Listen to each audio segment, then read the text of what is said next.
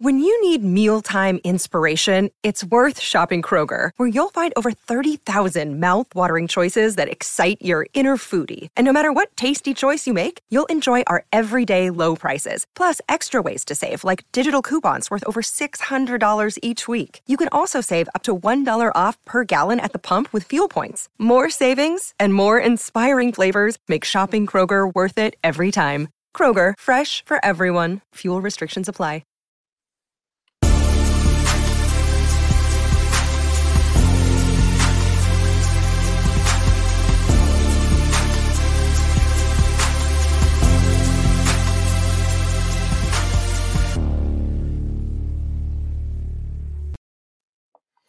Welcome back to another episode of Leafs Talk Forever, episode 7 of season 2. It's Thursday night after the Leafs game, so guess who's not with us? Any guesses, Scott? Yeah, Kyle. Yeah, ding, ding, ding. Kyle not on for another episode, so his betting segment's out. He's the betting guy, and yeah, just because it's after the Thursday night Leafs game against Washington, we're just going to be banging on a quick pod here, recapping the last 2 games, maybe some surprising roster moves, if any. I don't think there's really any overly surprising ones that we already didn't anticipate, maybe for Kyle because he thought Wayne Simmons was going to make the team. But yeah, other than that, without further ado, we're going to send it right to the ad read right now. So then it's on the way, taken care of. You guys can get it early if that's maybe the only reason why you listen to the pod. That's not really cool, but if that's the only reason, then so be it. So we'll get with that, and then we'll get going right into the October 12th versus Montreal, which was last night. So write down this promo code, win some money. Currently on DraftKings, I'm looking at a bet that pays me $700. There's only one thing that's wrong with that, and that is the football game, because it's the lowest scoring football game I think I've ever seen in my life. Anyways, write down this promo code and make some money. Hockey fans, it's finally time to hit the ice again, and thanks to DraftKings Sportsbook, an official sports betting partner of the NHL, you're in for a season of a lifetime. New customers can bet just $5 on any team and get $200 in free bets if they win. One team I'm going to place a bet on is the Toronto Maple Leafs to win the Stanley Cup at plus 700. And if that wasn't enough excitement, you can turn small bets into bigger payouts with same-game parlays. Combine multi-bets, like which team will win, how many goals will be scored, and more for your shot to win even bigger payouts. DraftKings is safe, secure, and reliable. You can deposit and withdraw your money whenever you want. So download the DraftKings Sportsbook app now and use promo code THPN. Bet $5 on any team to win their game and get $200 in free bets if they do. That code, THPN, at DraftKings Sportsbook, an official sports betting partner of the NHL. Minimum age and eligibility restrictions apply. See notes for details. Yeah, so THPN is the DraftKings promo code. Get it cooking there. I'm going to tell you guys a little story here. Last week, just real quick, isn't it hashtag THPN? I don't believe it's actually hashtag THPN. I believe that's the hashtag that we use on social media, but when I put it in, it took THPN. Okay. So I will figure that out by the next week, and we'll get it correct, because I know in our overlay it says hashtag. But yeah, I'll definitely get that sorted out for everyone. Yeah, so last weekend, obviously, we're not going to go into much super detail about it, which kind of sucks because it was kind of Kyle's idea, but obviously the Jays had, how would you describe it? A Toronto Maple Leaf-esque performance in Game 2 of the wild card, and they got booted. The correlation I had going here was DraftKings. I bet some money to try and make some money, and pretty much every bet I placed was wrong. Like George Springer getting a couple home runs, wrong. Buddy had 0 hits. Alek Manoah going +7. I think that was recommended by Kyle, wrong. So yeah, it was a brutal performance. I don't know what your thoughts on it, Scott, but I mean, kind of stung me for about 3 minutes, and we're like, yeah, we're Leafs fans. We know all about losing like that. Yeah, pretty much. I think the only difference is with the Jays, we kind of not built into the hype. We're listening to the hype a bit too much, whereas with the Leafs, we kind of just ignore that and just go into it with our own opinions. But with the Jays, we kind of the games leading it up to it by the end of the season, and then the days leading up to the wildcard game, we were kind of all over the hype of how they were going to sweep and dominate, and Manoah was going to pitch so great in the first game, and then Gausman the second game, and then we kind of let ourselves buy into it.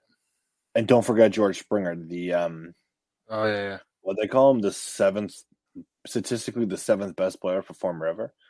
And all he ended up with was a concussion. I'm gonna make a comparison that most people may not agree with. Some people may agree with this one in particular, but the one that it might hurt a couple of people's feelings. But George Springer and Jake Muzzin, exactly the same people. I used to think George Springer was more like John Tavares, come here, the veteran, try and take over the leadership of the young guys. No, Jake Muzzin. Jake Muzzin got injured 2 days into training camp. George Springer got injured walking to the game one wild card. Like I don't know. I know Toronto's not going to get rid of him, but it's like at some point, do you really want a guy that you like? How many games has he played for Toronto in the last 3 years? Probably, I'd say probably less than 2/3. He's been injured a ton,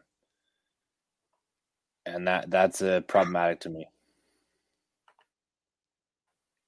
That's very problematic. Of like, I don't even know they pay him $20 million, $20+ million a year, and he's on the IR practicing with the team more than he's playing. It's kind of pathetic. Good for fantasy though, but kind of pathetic. Transitioning to the Leafs now. Justin Holl, Jake Muzzin, game one. Well, I don't know how you'd phrase this one, Scott, but this was just a brutal attempt of a clear.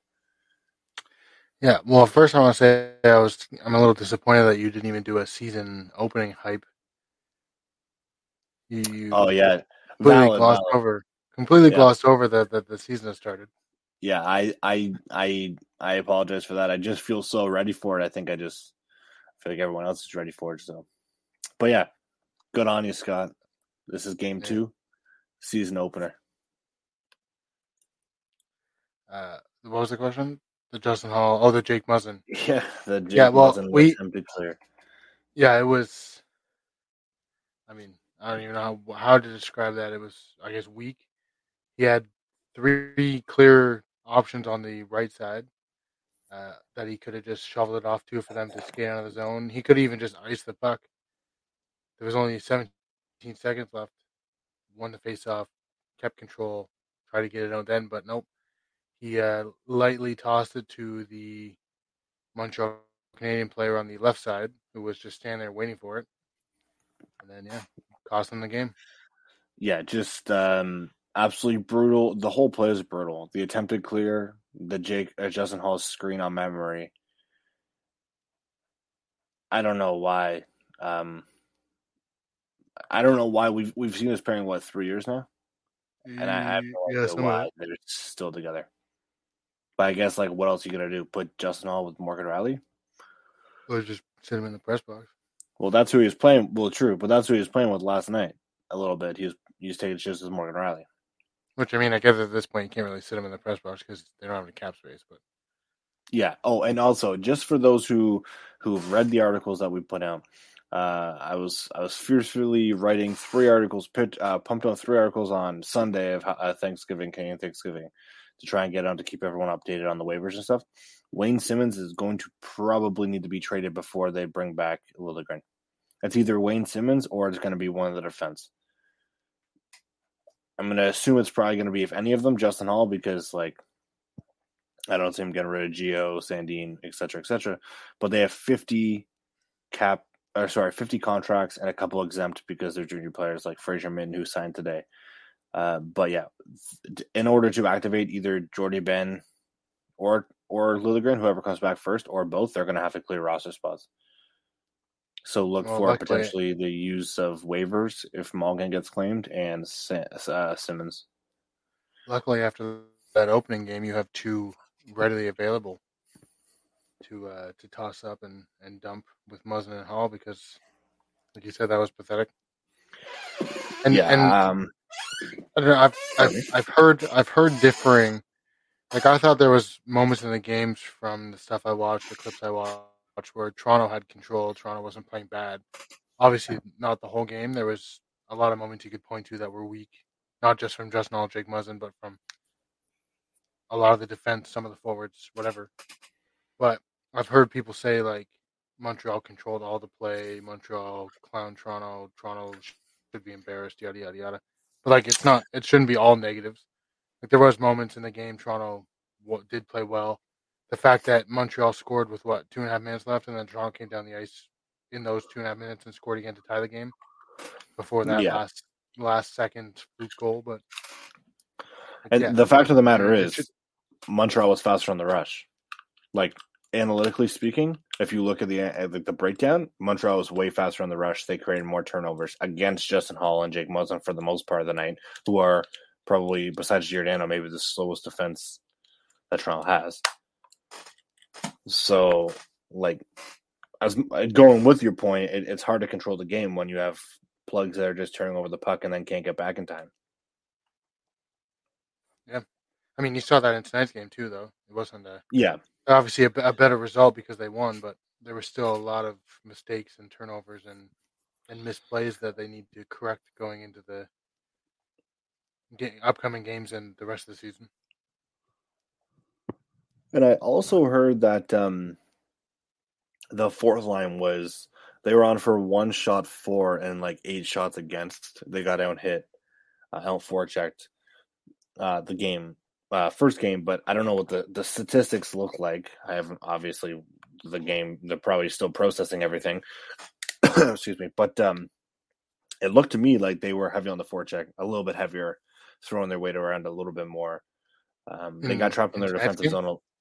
Trapped in their defensive zone a little bit when Abel, Kubel, whatever his name is. I'll learn eventually. Yeah, I'll learn eventually. Got that one-hand slash. But, like, in the contrast of the two games, I think that Toronto was relatively better in this second game, especially in that first period. I'm just going to read off who scored. Michael Bunting got the scoring started for the regular season with 1, Nylander and Malgin with the goals. Malgin obviously has earned a spot. Don't rule out Robertson, and don't rule out Malgin potentially going down. Tavares had a notable night with 2 goals, and Matt Murray went 9. 2 points. 19 for 23 with an .826 save percentage, which is awful. However, I don't think that he played necessarily that bad. There was some clips. A couple people, I'm not going to name names, were doing some breakdowns of his stuff, which they had heard from other people because I also heard it from other people, listening to things that they were on. And it's the wide stance that he has that we talked about last week with James, where he's lower, which is what? I know it is. Sorry. Anyway. The wide stance that he had, at some points he was coming out too far, which the wide stance on the East-West game, the wide stance is better for Northwest because you can come back into your stance better because all you need to do is open up. Your skates will push you back, resurface, resquare up, whatever. However, in the East-West game that most teams play these days, the wide stance makes it harder because then he's got to basically kind of reset, slide all the way over, and that's where some of the goals came. I believe Cole Caulfield and Suzuki had a couple chances like that where they caught Matt Murray struggling East-West, which is funny because that's all they preached that he fixed in the offseason was he worked on his East-West game. He's got a little bit lower of a stance. However, it's funny because I heard Steve Alquette say that a lower stance sometimes is good for a bigger goalie, but it seems like Matt Murray isn't as agile. So I think that the wider stance might be a little bit less effective in some aspects, especially when he's coming out. Like the one clip I saw, he was way on past his paint and then coming back, transitioning all the way back to the post and across is kind of difficult to do. But I didn't notice that tonight with Samsonov. I noticed that he was more. Well, I mean, like I pointed out to you, it's not as this is no like hockey knowledge, hockey anything. It was just obvious that he was expecting the Ovechkin one timer like 9 times out of 10 because half the time he was already slid across by the time, like sliding to Ovechkin by the time the shot had reached a stick, right? Like or come off a stick, which is different from most goalies because most goalies who haven't, I mean, some goalies have seen it, but Samsonov has seen it like the last 5 years and practice and games. So it's like he obviously has some kind of book on him, which was nice to see that Ovechkin at least didn't score on him. Yeah. But yeah, I think you need to be a 9-10, a 905 goalie. Well, to help Toronto. True. Just to touch back on the Matt Murray thing, I wouldn't necessarily say it was like obviously everybody's pointing out the statistics and the 826 save percentage or whatever, but yeah, like a couple of goals were odd man rushes. Like Toronto gave up a lot of odd man rushes that game. Like the defense wasn't that great. The forwards didn't seem to really want to try to get back. So like those numbers may have been a little inflated based on the fact that those like the defense didn't really show up, right? Yeah, and really they blame everything on like I've seen people on Twitter just ripping Matt Murray saying like he sucks, that yada yada yada. Well, we saw that on the broadcast. When they're like, Samsonov wins, is he going with the net? Like it's been one game. Well, yeah, but they completely ignoring the fact that the other players on the ice were just as bad. Yeah, on those particular plays to have those. If the defense would have played up to the standard of what everybody expects them to play at, then those chances probably wouldn't have happened. Matt Murray wouldn't have been in those situations, and his save percentage wouldn't have been different, right? Well, it's funny because 2 goals. One was a turnover from the defensive pairing, which you just had mentioned, and then the other one, I don't think you could have blamed. I think how many goalies in the league could have stopped that last shot by Anderson? Like top shelf with a screen, he didn't even react to it. I mean, yeah, but apparently that's his weakness, though, is glove side. His glove hand isn't fast enough to. Apparently, I mean, I'm not an expert by any stretch of the imagination, but from what I heard, other people who are more notorious in the hockey community say is that his glove side is a known weakness because he doesn't move it fast enough to try to get to the puck. So, I mean, there may be goalies in the league who could save it, just not particularly Matt Murray in that instance because that is. Yeah, that's true. That's true. But I just think, like in general, like the circumstances of that quick of a shot, a defenseman down in your way, goalie not reacting, like I don't really blame that one on him. Well, no, that goal was Muslim's fault. Yeah, but people are blaming on him because he didn't have a fast glove. I'm just like, obviously. Well, yeah, but that's typical Toronto. The goalie gets blamed for everything, dating back to Peter Ing and Felix Poppin, Chris Joseph at Belfort, etc., etc., etc. But yeah, like I feel like his numbers are being a little talked about more because of the 826, but ignoring the fact everybody seems to be is that. Sorry, I turned into Yoda there for a second. everybody seems to be ignoring the fact that like Muzzin and Hall were played like crap last night. Apparently Riley, Sandin, Liljegren. I didn't notice them as much, but apparently other people who are more into the analytics and all that said that they not Liljegren because he didn't play, but Sandin, Riley, Giordano had bad showings. Not as bad as Muzzin Hall, but they still didn't play as well as they should have. So obviously his numbers are going to be inflated if 5 of your 6 defensemen don't show up. Yeah, that's true. The other thing I think that is funny is it's like one game today. I turned on the radio in the morning, freaking 7:50. No, I don't even know what time. 7:45.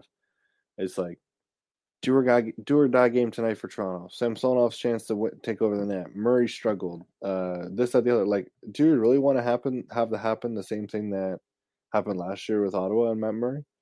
Fans ripped that guy to shreds. I know, but it's like give the guy a break. It's been one game, and then people are like, "Oh, well, they lost to a team that's literally tanking to get Connor Bedard." It's like, okay, that's a valid point. They played with 4 unknown, well, not really unknown. If you know hockey and you watch scouts or do any scouting or drafts or anything, you'll know all these players like Joe Harris, Caden Gooley. You know what I mean? Like that. What's his name? The guy that That worked guy? at Costco. Yeah, Jack guy. But it's like, I mean, that one was a little bit different. You should just know who he is from the preseason, not necessarily scouting or anything like that, or watching the draft. But it's like some of these names were like not necessarily household names, but Caden Gooley is. If you watch the World Juniors, he's like the best defenseman in the CHL. Well, not anymore, obviously, but it just like I forget where I was going with this. However, my point still stands that people are like panicking over one game because Toronto didn't beat the team that's quote unquote tanking. Oh, I know where I'm going to round this back. I think that it's easier to tank because if you win games, then it's quote unquote for fun. Like all Montreal said after the game was they came out and they want to have fun. New season. So it's like they got no pressure in the world. Toronto's got all the pressure. You don't think that after pardon me? Sorry. No, continue. No, I was just gonna say, like, you don't think that after Muzzin passed up that puck and then won the back of the net, that he was just like, oh shoot, here comes all the media. Well, yeah. Here comes the Is pressure. Montreal actually tanking? Well, I mean, like technically you can't. No, yeah, I know you're not allowed to actually tank, but like everybody says they're tanking there, and they're projected to be last. But if any indication from the last night's game is like they're not actually trying to lose, they're just not a good team right now. Exactly, and that's the point I was trying to make. If they were actually tanking, then would they have cared enough to try to score 2 goals in the final 5 minutes to win the game? Exactly. Like we watched a team tank. We watched Toronto play when they were quote unquote tanking. Excuse me. They got Matthews. So the next year they said that they're going to play a lot of rookies and we'll see how things go. And then when they started playing well, because it went from just quote unquote having fun to, okay, now we're getting serious. Like, what happens if that happens to Montreal this year? Not saying it's going to. They probably won't make the playoffs, but what happens if they finish, like, I don't know, 18th in the league? Then all that talk about how they have no-name players and this, that, the other, it's like, it's all for naught. I mean, in a sense, because, like, I think how people are basing Montreal is like they're going to win 20 games, which is funny because I said that to you last night. But it's like, in reality, if they win 30, 35, they're not going to finish last probably. Mm-hmm. And I mean, there's still the chance with the NHL draft lottery being odds, but I just don't see Montreal winning the odds twice. If they win the odds twice, people are going to say it's rigged. Just like they said the Rangers one was rigged. When an original 16 got Lafreniere, and then the original 16 got Slafkovsky. And then if they get Bernard, then it's like, obviously they didn't want him playing in an American market because they need to try and grow the game again in Canada or some stupid shit. Yeah, I think only Canadians would be saying that. I don't think Americans would ever care. Besides the fact that American teams didn't get the first round pick, I don't think American fans, broadcast networks, whatever, would ever be saying we need to grow the game in Canada. Yeah, no, I'm not saying the Americans. I'm saying like Canada would be saying, like say fans in Edmonton or Calgary will be saying, well, Ontario and Quebec need to grow their game because they suck because for some reason Edmonton and Calgary are the two best American or Canadian teams. Well, yeah, but that's still a stupid point because it's not. Everybody can see it's not true. Yeah, no, I know. I'm just saying. This isn't even just like nitpicking, but like since Gary Bettman took over, the focus has been on America. Yeah. Every time that's evident. Look at Arizona. Well, yeah, every time even there's a talk of bringing a Canadian team back in, it's just shot down right away. Meanwhile, teams like Arizona or other non-traditional hockey markets are getting teams, and then the teams like Ottawa, who are financially struggling, are just wait till they can't do it anymore, and then we'll move them. And the funny thing about that whole situation with Arizona is, do you see who they're partnering with? No. Like Shaq's, it's called like Shaq's Big Chicken or something like that. I guess it's like barbecue chicken or something like that in the States. It's going there. They partner with some like fashion designer to help them sell clothes and stuff. It's like the NHL's pulling on all the stops. Trying to get some money to get out of that university arena. Exactly, but it's like, is Arizona and what's his name, Doug Armstrong or Bill Armstrong or something Armstrong doing that, or is the NHL stepping in and saying, "Don't worry, we'll help you," because like you guys are literally claiming what? It's like someone on income tax that claims like $1,000 a year, and they're just in a house with a whole bunch of people that are claiming $1 million. It's like, oh yeah, I'll help. I think we're fine. You know what I mean? It's like I think. And then they're like, well, why don't you go get some side jobs to make up some money and work cash? That's what Arizona's doing right now. They're just trying to piece together some kind of money, as you said, to try and get on the whatever it's called, ASU Stadium or arena. That's not even going to have their logo. Man. That's embarrassing. They should have just found a way. I know it's bad, but they should have just found a way on the nearest hockey rink to Arizona, or just made Arizona play all the games on the road. Or just I know move technically it wouldn't be fair. But I know, but it's like, are they even going to fill 5,000 people? Probably not. Most people from Arizona, if you're coming from a Canadian team, are just Canadian people who go down to Arizona in the winter. Yeah. That go to hockey games. So it's like when Austin Matthews goes there, it's going to be all Toronto Maple Leaf fans and his family. I don't remember exactly because I think it was 95 when Quebec moved to Colorado, 96. So I was still kind of young, but wasn't the whole reason they moved is because there was no fan interest and they were worried that they wouldn't get the money because the arena wasn't selling out, yada yada yada. And then revenue sharing and stuff, 20 years, just over 20 years later, Arizona's in the same boat, and the NHL is doing everything they can because they wanted to keep the team. So how come they didn't take them out of revenue sharing? Yeah, how come they didn't do that with Quebec or even Hartford or Winnipeg, like the original Winnipeg team? Yeah, I think that's funny about Arizona is like they're not in. From what I've understood, is like they're not in the revenue sharing, but they're in the. I think they get money from the revenue sharing. They just don't put any money forward because they don't make any money. Not surprising. So like teams like Carolina also barely make any money, so they get a larger profit from revenue sharing from teams like Toronto, Rangers, Boston, obviously.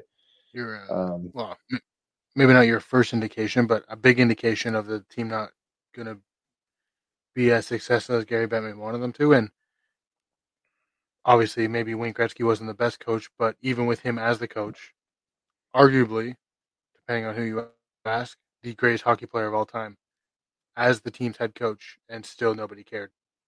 Yeah.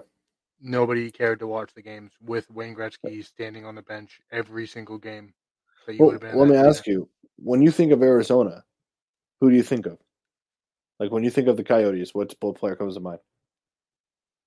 What sports player or what? No. Like if you think of like the hockey team and their history, what hockey team? Yeah, and Shane Doan left their team this year. He didn't say any particular reason, but from what I understand, from what Elliot Freeman said, is like something like he didn't like the direction of the team, but he wasn't going to slander their team or comment or anything in any bad way. But it's like if he stepped away from the team, obviously no shit's going south. Yeah, more south than it already has been. Like,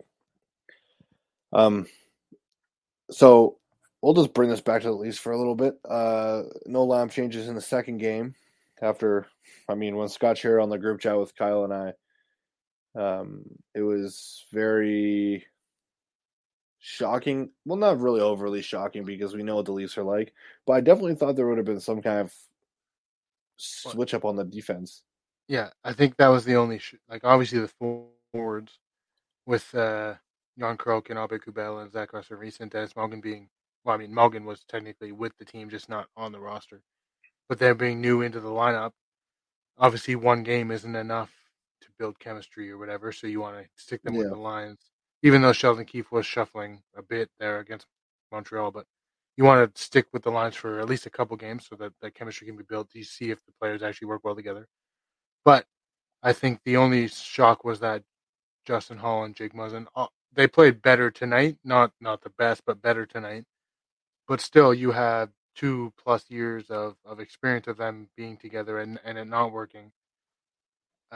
Plus the last game, I thought for sure there would have been a change of Sandin up, Hall down, or Brody with Sandin, Giordano with Hall, whatever the other lineup would have been. So I was a little shocked to see that Muzzin and Hall were staying together on the second pair. You know how many people I heard on podcasts today, like just game review podcasts, said that Jake Muzzin looked slow? What? That's because he's 34 and had 3 straight years of massive injuries. So if you're looking at that situation and you're looking at Justin Hall, he struggles a little bit defensively, which is funny because he also struggles offensively. So you're looking at that situation and you think of Giordano. Maybe Giordano can work with him. Well, who's left? Sandin, who's quick as a bunny.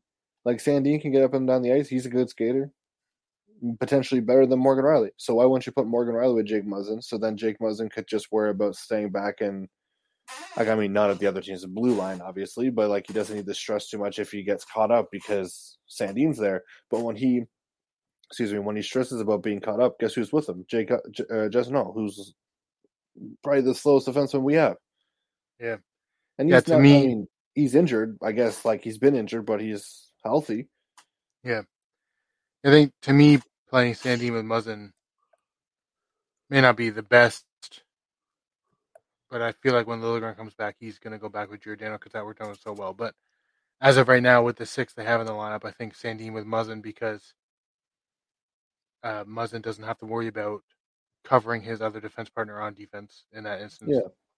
I mean, maybe if Sandin gets caught pinching or whatever, yeah, but that happens all the time with a whole bunch of defensemen. But in that case, then if Sandin gets caught pinching, Jake Muzzin can stay a little bit further back in the play rather than them both being in the blue line. It just seems like right now, Justin Hall and him are struggling to cover for each other in the defensive zone, and it's costing them making mistakes.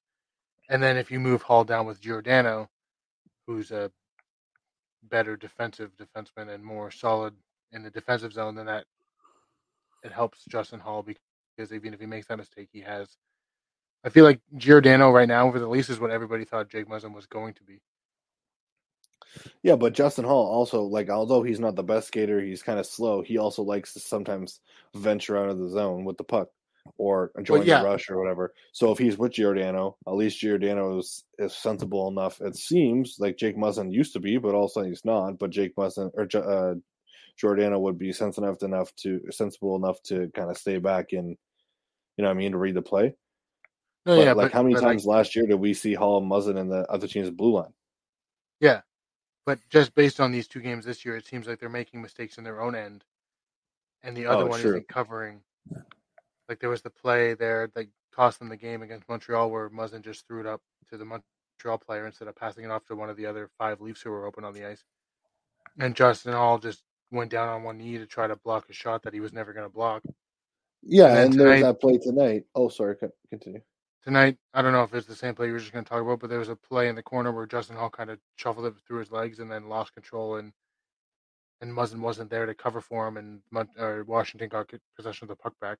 So it just seems like last year, while there was still defensive blunders in their own zone, it was more they both tried to pinch at the same time, or they both got caught pinching, or they were randomly behind the other team's goalie for no reason. Which is funny because TSN, the guys on the panel, were kind of poking fun at Justin Hall for doing that in today's game. And then they had to try to get back, and the forwards had to try to cover for them. But these last 2 games are just 3 years, though. Like, we've been noticing that for 3 years. Oh, yeah. Justin Hall does that kind of stuff. And now people are just noticing because he's not so much anymore the shutdown pairing that Toronto relies on. Yeah. But once that line or that defensive pairing has a couple games that is solid, relatively solid, everyone will forget it. And they'll be like, oh, don't get rid of Justin Hall. His analytical stats are so good. It's like negative. He's like a minus 20, but yeah, he's so good. But like, if you were Sheldon Keefe and you had Jake Muzzin, who's 34 and injury prone, and kind of in and out in the lineup, it seems like he's going to be, and you had Rasmus Sandin, who's 24. Some of that 23. Not that he battled for a spot in the preseason, but in his first game, he made himself known that goal. Who would you want to play on the left side? Because I think you got to cater to Sandin. Yeah, I'd play Sandin too. Let Jake Muzzin play on the right side in that pairing instead of playing Sandin even on the right side with Giordano. It's like I don't get it. It just doesn't make sense to me. Well, I mean, why would you have to? Why would you have to what? Well, if Sandin's playing right side right now, then just keep Muzzin on the left side, and then Giordano, Liljegren. Yeah, but I'm saying for Sandin's career and his development, if he's more comfortable on the left side, why would you switch him so then he has to readjust? Like, to me, it just seems like you should be catering to Sandin and giving him what he feels comfortable. If he feels comfortable on the left side, then put Jake Muzzin, who's 12 years experience. on the right, which I think he also played on a line with Drew Doughty. And if I'm not wrong, I could be wrong about this, I think Drew Doughty's a left-handed shot. Because remember when he first came here, he was going to play the right side, and then Mike Babcock, after like one game, was like, Yeah. Yeah, that's true. So the goal scorers in the next game, this game tonight, October 12th against Washington, was Tavares with a nice feed from Morgan Riley on the power play. Yarncroke, I don't even think I saw his goal. That was the 3-on-2 Kerfoot cross ice, and Yarncroke tipped it in, deflected it in from the just outside the crease. Like I didn't see that one at all. And then there's Matthews, which I believe was the Giordano shot, right? Yeah, he stumbled over Lindgren. Yeah. So Matthews was on the board with 1, 59 away from his goal total that everyone thinks that he can't get to anymore. Oh, and just before we kind of progress into the wrap up here, I just want to throw something out here because it's two things. These things are really pissing me off, and I've heard them a lot. One, Jack Campbell. He went from a B goalie on the Leafs to potentially a starter with a Vezina potential, and then after 20 games went to like the worst goalie that was in the league. Literally, in the last like 30 or 40 games, Matt Murray had better stats than Jack Campbell. But anyways, now somehow Edmonton is the Stanley Cup favorite, and Scott showed me that some people on the panels on TSN Sportsnet are saying Jack Campbell's going to win the Vezina. He's in an elite class with no one by himself, actually, because the goalies that I put ahead of him are Thatcher Demko, Shesterkin, and Vasilevsky, who I swear to you, Vasilevsky is going to be top 3 best goalie of all time by the end of his career, if not the best goalie of all time. So I don't see Jack Campbell just scooping in there with Edmonton's shitty defense. And the other thing is, Edmonton literally has all the people Toronto didn't want or couldn't afford. Zach Hyman couldn't afford him.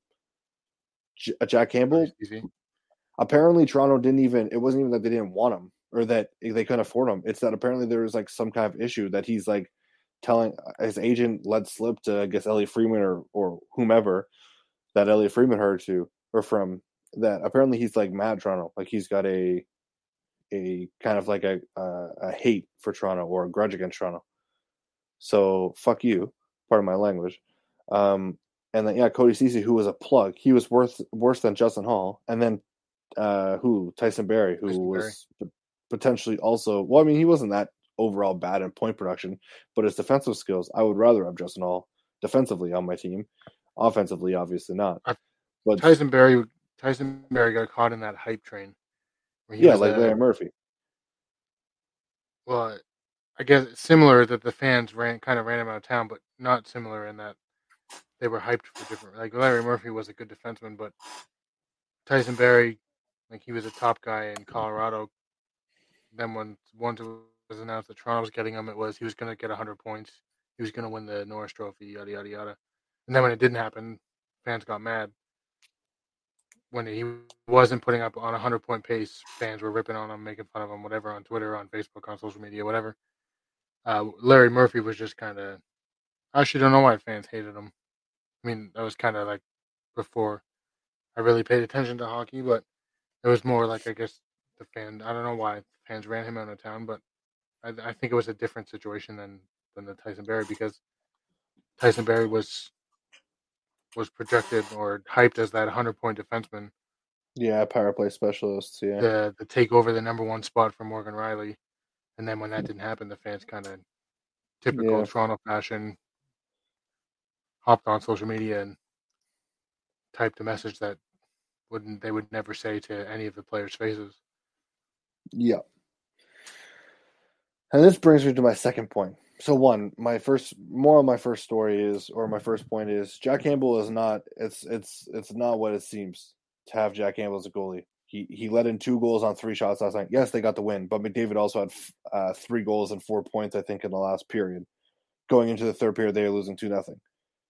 So I think that we should halt the brakes on Vezina caliber Jack Campbell, because at the start of the game, he literally led in the first shot he faced in Edmonton Oilers jersey. Did Matt Murray do that? Let me check. No. And then the second... Joke's on you. Matt Murray never played for Edmonton. Buddy's catching me lacking. Anyways, hey Scott, I wish we had like a soundboard or something. Yeah. Because then I could be like, wah, wah, wah. I'll just make the noise. Anyways, and then the second point, it kind of correlates with the Tyson Berry thing.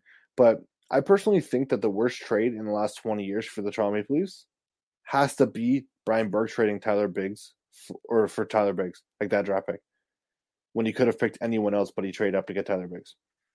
And then Tyler Biggs never played a game in the NHL. I mean, the Tuukka Rask one was pretty bad.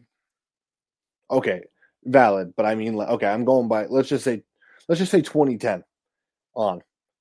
I don't think that the worst trade that happened in 2010 to 2022 was the Nazem Kadri for Kerfoot and Tyson Berry. I really don't think that was it. There's numerous underlying issues as to why they got Nazem Kadri or rid of Nazem Kadri. Me and Scott liked Nazem Kadri. As far as I know, Scott did. I did. I'm pretty sure most people on a nightly basis liked him until he got suspended in the playoffs 2 years in a row, and then basically had a huge sore spot in the lineup that they couldn't fill. Thomas Buchanan's stride, but let's be real. Then they trade him, which everyone was like, oh, F this guy sucks. A whole bunch of racist shit, because that's always what people go to. And then when he won a Stanley Cup and had a decent season and came back from a broken thumb, they're like, oh my gosh. So now people are saying that's the worst trade that's ever happened in the history of the NHL. You know what actually might be one of the worst trades I've ever seen in my life? Ottawa Senators traded Mika Zibanejad in like a seventh round pick for Derek Brassard in like a fifth. Derek Brassard just signed a PTO just signed a contract off a PTO with Ottawa, and Mika Zibanejad's probably, I'd say, pound for pound, the best player on the Rangers. Yeah, scoring like nearly 100 points, 80 to 100 points a year. So lest we forget about that damn trade, because I'm tired of hearing this fucking Nazem Kadri talk. He signs with Calgary. Oh my gosh, Toronto miss him. And all of a sudden now that people are saying that Toronto needs a guy like Matthew Tkachuk. Like, it went from a Nazem Kadri who can score and chirp, because Nazem Kadri is not tough. He's like Michael Bunting, to all of a sudden we need a similar player to Michael Bunting. If Michael Bunting just put up 80 points consistently and had maybe a little bit meaner side where he'd fight a little bit, that would be Matthew Tkachuk. Like, it's sad when Matthew Tkachuk is known as a tough guy in the league, when there's still people like Ryan Reeves who would smash him in a second. Yeah. And I think, honestly, the toughest point producer in the league is Tom Wilson, in my opinion. Tom Wilson puts up 80 points and still goes literally punch for punch. Okay, 60 points and goes punch for punch with Ryan Reeves. I didn't see. Matthew Tkachuk turtled when a puck flew at him. When Jake Muzzin flipped the puck at him. Yeah. So I don't know. It's getting annoying. I don't think there'll ever be a time that a large, or maybe not a large, because eventually those people won't be Leafs fans anymore. But as of right now, a large portion of the fan base won't clamor or holler or demand that there be any one physical player on the team. There'll always be a time where that, for some reason, I can't really figure out why.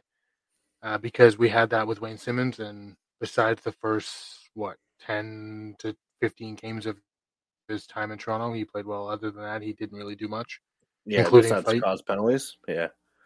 Kyle Clifford's another example. He didn't really do anything in the games he played for Toronto. So I don't really understand we need a guy who will go out there and punch everybody in the face for no reason, because they may have looked at our players the wrong way, when the NHL is not only moving away from that, but that's never really been the key point of a hockey game. I'd rather have 12 guys who can score goals, and then 12 guys who can score goals, than 4 guys who can score goals and 8 guys who will go out there and punch you in the face. Not saying that Toronto has that, obviously, because they don't, but that just, you know my point. We get your point, and that is how I feel as well. It's like a guy like Zach Aston-Reese, he only fought once last year, and it was defending his teammate. So he's not going to drop the gloves a lot. Jake Muzzin has the most fights on the team right now, like I guess in his career or whatever. But why would you dress a guy who plays less than 5 minutes a game on the potential that he could go out there and fight when you have a last line that can go out there and play 12 minutes a game and just check anything that moves, which will get the crowd hyped? Because you know what Wayne Simmons does to go get the crowd hyped when he doesn't fight? He takes a long run at someone, body checks the guy, and then either skates back to the bench or gets lost in transition because he's a little bit too slow. And I like Wayne Simmons. I don't mind him. He seems like an outstanding guy. He seems like all his career is a great hockey player, like a pro's pro. But it's just like at this point in his career, he's 36. I understand he wants to play in the NHL. Some team will take him, yada yada yada. However, Toronto does not need him. We've tried the grit thing, and whoever that caller was, I know you'll never listen to this because you listen to more notable people, but whoever that caller was that called into TSN Wake Up Woodbridge this morning and said, since Kyle Dubas got here, all the fans have been clamoring for grit, and every year he says he's going to get grit and he doesn't. Last year, we literally had Kyle Clifford and Wayne Simmons on a line with Jason Spezza. Jason Spezza is not gritty. In the playoffs. Yeah. And what did they do? Cost us with stupid penalties that they shouldn't have taken. Kyle Clifford didn't even get a chance to play because he got suspended after 2 seconds because he thought that a check from relatively behind was the smart thing to do. And also the other thing is people are saying Wayne Simmons needs to be on the team in case Toronto, needs him. Hockey's not baseball. They can send Nick Robertson up and down as many times as they need. So say November 1st, Nick Robertson's on the team. November 15th, they need someone because they're playing Winnipeg and they don't want to get tossed around. And Wayne Simmons is gone. They can just call up Kyle Clifford and send down Nick Robertson. It's not that challenging. It's not baseball where you only have 3 call-ups and then you have to place a guy on whatever, designated for assignment. Like, people seem to forget that. Even analysts, even podcasters, even like the top of the top reporters, they seem to forget that if Wayne Simmons is gone, oh my gosh, Toronto doesn't have anyone else. No, because if they get pushed around in a game against Winnipeg and then 2 weeks later they play Winnipeg, guess who's coming out? Remember 3 years ago when they did that with Scott Sabourin after they got pushed around by Calgary? And Scott Sabourin literally got signed, played 1 game, and then left. And he only had like 5 minutes of ice time or less, and he basically just fought Milan Lucic. That was it. It's just enough's enough. Like, the game is not like we don't need Milan Lucic, Ryan Reeves, Wayne Simmons, Kyle Clifford, and freaking I don't even know who else is tough that's like that, like a goonish style. Nick Deslauriers. And also, none of these players are goons. Maybe Ryan Reeves, maybe Nick Deslauriers. Milan Lucic was a power forward. Now he's just a goon because he's too slow and not skilled enough to play in the NHL or regularly. I don't even know who else I mentioned. However, Wayne Simmons, power forward, one of the best power forwards in his time, actually, like in the midst of his career on Philly. And Kyle Clifford was what, like a penalty killer on LA? I think he was a power forward. No, I said penalty killer. Yeah, and I said I think he was a power forward. Oh, I thought you said I don't think he was a power forward. Oh. So, like, maybe you could throw Nick Ritchie in there, too, because his premise on Calgary is literally just to fight. But yeah, I feel like everybody in maybe not everybody, but a lot of people in today's the old hockey fans who grew up where there'd be 5 fights a period and brawls and all that, who are clamoring for all that, seem to forget that there's more when they like that's not grit. Like you can have a gritty team that doesn't fight. You can have guys who just throw body checks. That's still grit. You don't need, and especially in the case of Wayne Simmons, where you put him on the ice and there's like 6 guys in the league who actually fight him. So if he's only on the team to fight, and he's only going to fight 6 guys in the league, and 3 of those guys Toronto plays once a year, what's the point of him being in the lineup? You said, you could just throw in a Zach Aston-Reese or an Abe Kubel who throw just as many hits, and then you don't have to worry about him just filling up a roster spot for the 3 fights a year that he gets into. Yeah, well, I guess that's what happens when you when basically the common denominator of fans and the Leafs, fans of the Leafs think that, and then they just basically put on Twitter, harass whomever they can to harass or who has pull in the organization, and then bam, that's what we get. Because last year it didn't work. Last year was kind of pathetic. Literally, the last time that they dressed that tough guy lineup before the playoffs was against Winnipeg. Remember that game? Yeah. Remember that? And then Wayne Simmons got tossed out for literally nothing against Adam Lowry. And then Kyle Clifford fought like Dylan DeMello, and they threw like 2 punches against each other. Yeah. Guys like Dylan DeMello aren't even that. I mean, Dylan DeMello, granted, is probably tougher than I am. However, like, I'm not saying he's not tough, but like in comparison to Wendell Clark or Ty Domi, no, he's not. I would say there's only 2 people in the league that could compete at the level of fighting that people want them to compete, and that's Ryan Reeves and Nick Deslauriers. Other than that, everyone else is just like, could you imagine someone fighting like Tony Twist or whatever that guy's name is, Chase from St. Louis that used to play? I forget his name. Who's Tony Twist? I think he played for St. Louis. It might be that's who I'm thinking of. That might be who I'm thinking of. I think his name's Tony Twist. No. Huh? Like, were you just naming tough guys? Because you could have went with like Donald Brashear. Bob. Yeah, I know. I was just thinking about, because obviously that I listen to the Cam Strick podcast, and Cam Jansen said that Tony Twist and whatever the other guy's, Chase, whatever his last name is literally like 2 of the toughest guys he's ever seen. Oh. I've never heard of those guys. I've never heard of Tony Twist. Okay, well, yeah, then Donald Brashear, George the Rock, insert whomever is a tough guy post 2008, 10. Well, I guess not really, because Colt Noor was still in the NHL in 2015. Yeah, but that was in the era of when there wasn't really fighting. Yeah, that's true. Like, him and Fraser McLaren were still around. There was other fighters in the league, but like the ends of their careers is the time where fighters weren't really necessary, because it was being not completely removed from the game, but kind of slowly phased out. That's true. So the moral of that is basically shut up with the Toronto needs so much grit and toughness and enforcers and blah blah blah, because it's getting old.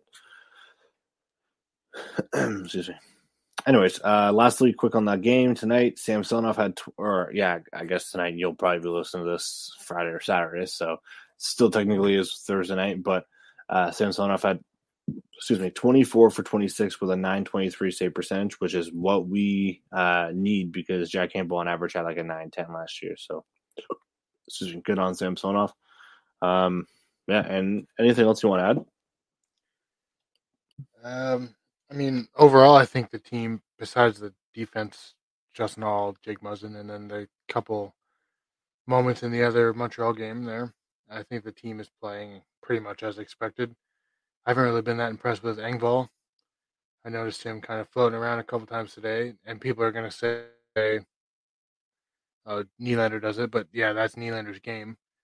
Engvall isn't necessarily the guy who goes into a corner for the puck and then just kind of turns around and skates away without getting the puck, or even trying to dig in the corner for it, which I noticed he did a couple times in tonight's game. So I don't know what his issue is there, but I mean, he better step up his game, because he literally is taking a spot of someone who could have wanted to be in the NHL, like a Nick Robertson or a Wayne Simmons or a Kyle Clifford. So if he doesn't and I just gave him that new contract, so I forgot he was on the team. I haven't really been impressed with him. Like, obviously that line scored tonight, the Kerfoot, Yarncroke, but Engvall I don't think was involved in the play at all. And the only times I noticed him on the ice is those couple times where he kind of just was skating around, not even looking like he was trying. So other than that, yeah, I think the team is Marner, Matthews, Nylander, Tavares are all looking pretty good. Tavares is looking good for a guy who missed the whole preseason. That's impressive to me. Well, not the whole preseason, but a good portion of it. That last line is, I mean, Camp isn't really necessarily physical, but I noticed Abe Kubel and Austin Reese are kind of getting in on forechecks, throwing their body around a bit. Matthews with a big hit tonight too, so it's not just those guys that are throwing their body around. Jake Muzzin as well. They're on Garner Hathaway at the bench. Oh, yeah. Other than that, I think the team is kind of performing, obviously barring the defensive issues there that hopefully will be adjusted. The team is performing as expected. Even the goalies, I don't think every preseason kind of, I think, had that hype factor around it, but I think they're performing as expected when Toronto signed them, not because of the preseason effect of because they played well in the preseason. So I think everybody just kind of hoped they would continue to play like that. But obviously, I don't think that's not necessarily going to happen. But yeah, I think as expected as of right now. Hopefully, things can get a little better in the areas they need to work on. The other name that I'd watch out for in a potential trade, in my opinion, is Pieringville, $2.25 million or whatever he's making. He could clear a lot of cap struggle for Toronto and give Nick Robertson / Dennis Mulligan a chance to crack the lineup. I feel like if Mulligan keeps playing the way he has, I mean, tonight he wasn't really as noticeable than the Montreal game where he scored, but if he can keep up with Nylander, Tavares, and put up some more points, I think he's a lock for the team for most of the season. I don't mind him actually. At any point. I mean, well, if they're going to, they should send him down and give him a couple of weeks and then send him down. Because if he has like 17 points by, let's say, middle of November or 20 points, he's going to get claimed. Yeah, but I mean, if he has 17 points by the middle of November, then I don't feel like they're going to send him down because me either. But I'm saying like if they're going to send him down, they have to do it within like that 2 week span of the season because he's just going to get claimed. If he keeps playing above expectation and can produce on that line, I feel like he's a lock for the team for the rest of the year. I do agree. Yeah, other than that, I think the only one I haven't really been on the forwards anyway, haven't really been impressed with at any point in either of the games is Engvall. And tonight he really stuck out as a negative because the only times I noticed him was those moments where he was floating around doing nothing. Yeah, I actually forgot he was on the team. I didn't hear his name once. Yeah, and these are the games. I forgot he was in there. Which, I mean, I think I noticed not that he floated around a lot, but there was moments last year where he kind of went in stretches of games where he wasn't really noticeable. Mm-hmm. And then there was moments where he was incredibly noticeable, but they were like spread in between those 5, 6, 7 games of where he just did nothing. Well, their expectation is Mikheyev, so hopefully he can turn around. My personal opinion is Mikheyev was in the same boat. There were stretches where he went 3-4 games where he couldn't even hit the net, and then there were stretches of 3-4 games where he put in 2-3 goals, and everybody hyped him up, and then he went back to 5-6 games in a row where every time he shot, he would not hit the net or shoot it right at the goalie. So I know obviously he'll turn things around, and he also missed most of the preseason. I think he played 2 games. So yeah, some of that. Trying to work things out because he didn't have those preseason games, but yeah. Alrighty, well, is that a wrap? Yeah, I think we're good. Alrighty, well, make sure you subscribe. Oh, sorry, I just punched the microphone. That probably hurt you guys' ears. Make sure you subscribe. Make sure you view our website because there is some more content coming out there in the next couple of weeks. And we did get like 1,500 or around 1,500 views on the 3 articles that we put out. Make sure you share the podcast with your friends, share it on social media, get people involved, comment, DM us, subscribe to our stuff. We want to hear from you. We've yet to hear from anyone, so message us. Actually, that's a lie. There's one guy on the YouTube channel, that commented. But besides that, try to reach out to us and see what we could do and what we shouldn't do. Anyways, have a good night. We got a couple games next week for the Leafs, so include one on Saturday against Ottawa. So we'll be back with you At some point next week, it might be a little tight, but we'll fit it in. Either way, we'll be back with you. So have a good night and have a good week. Thanks.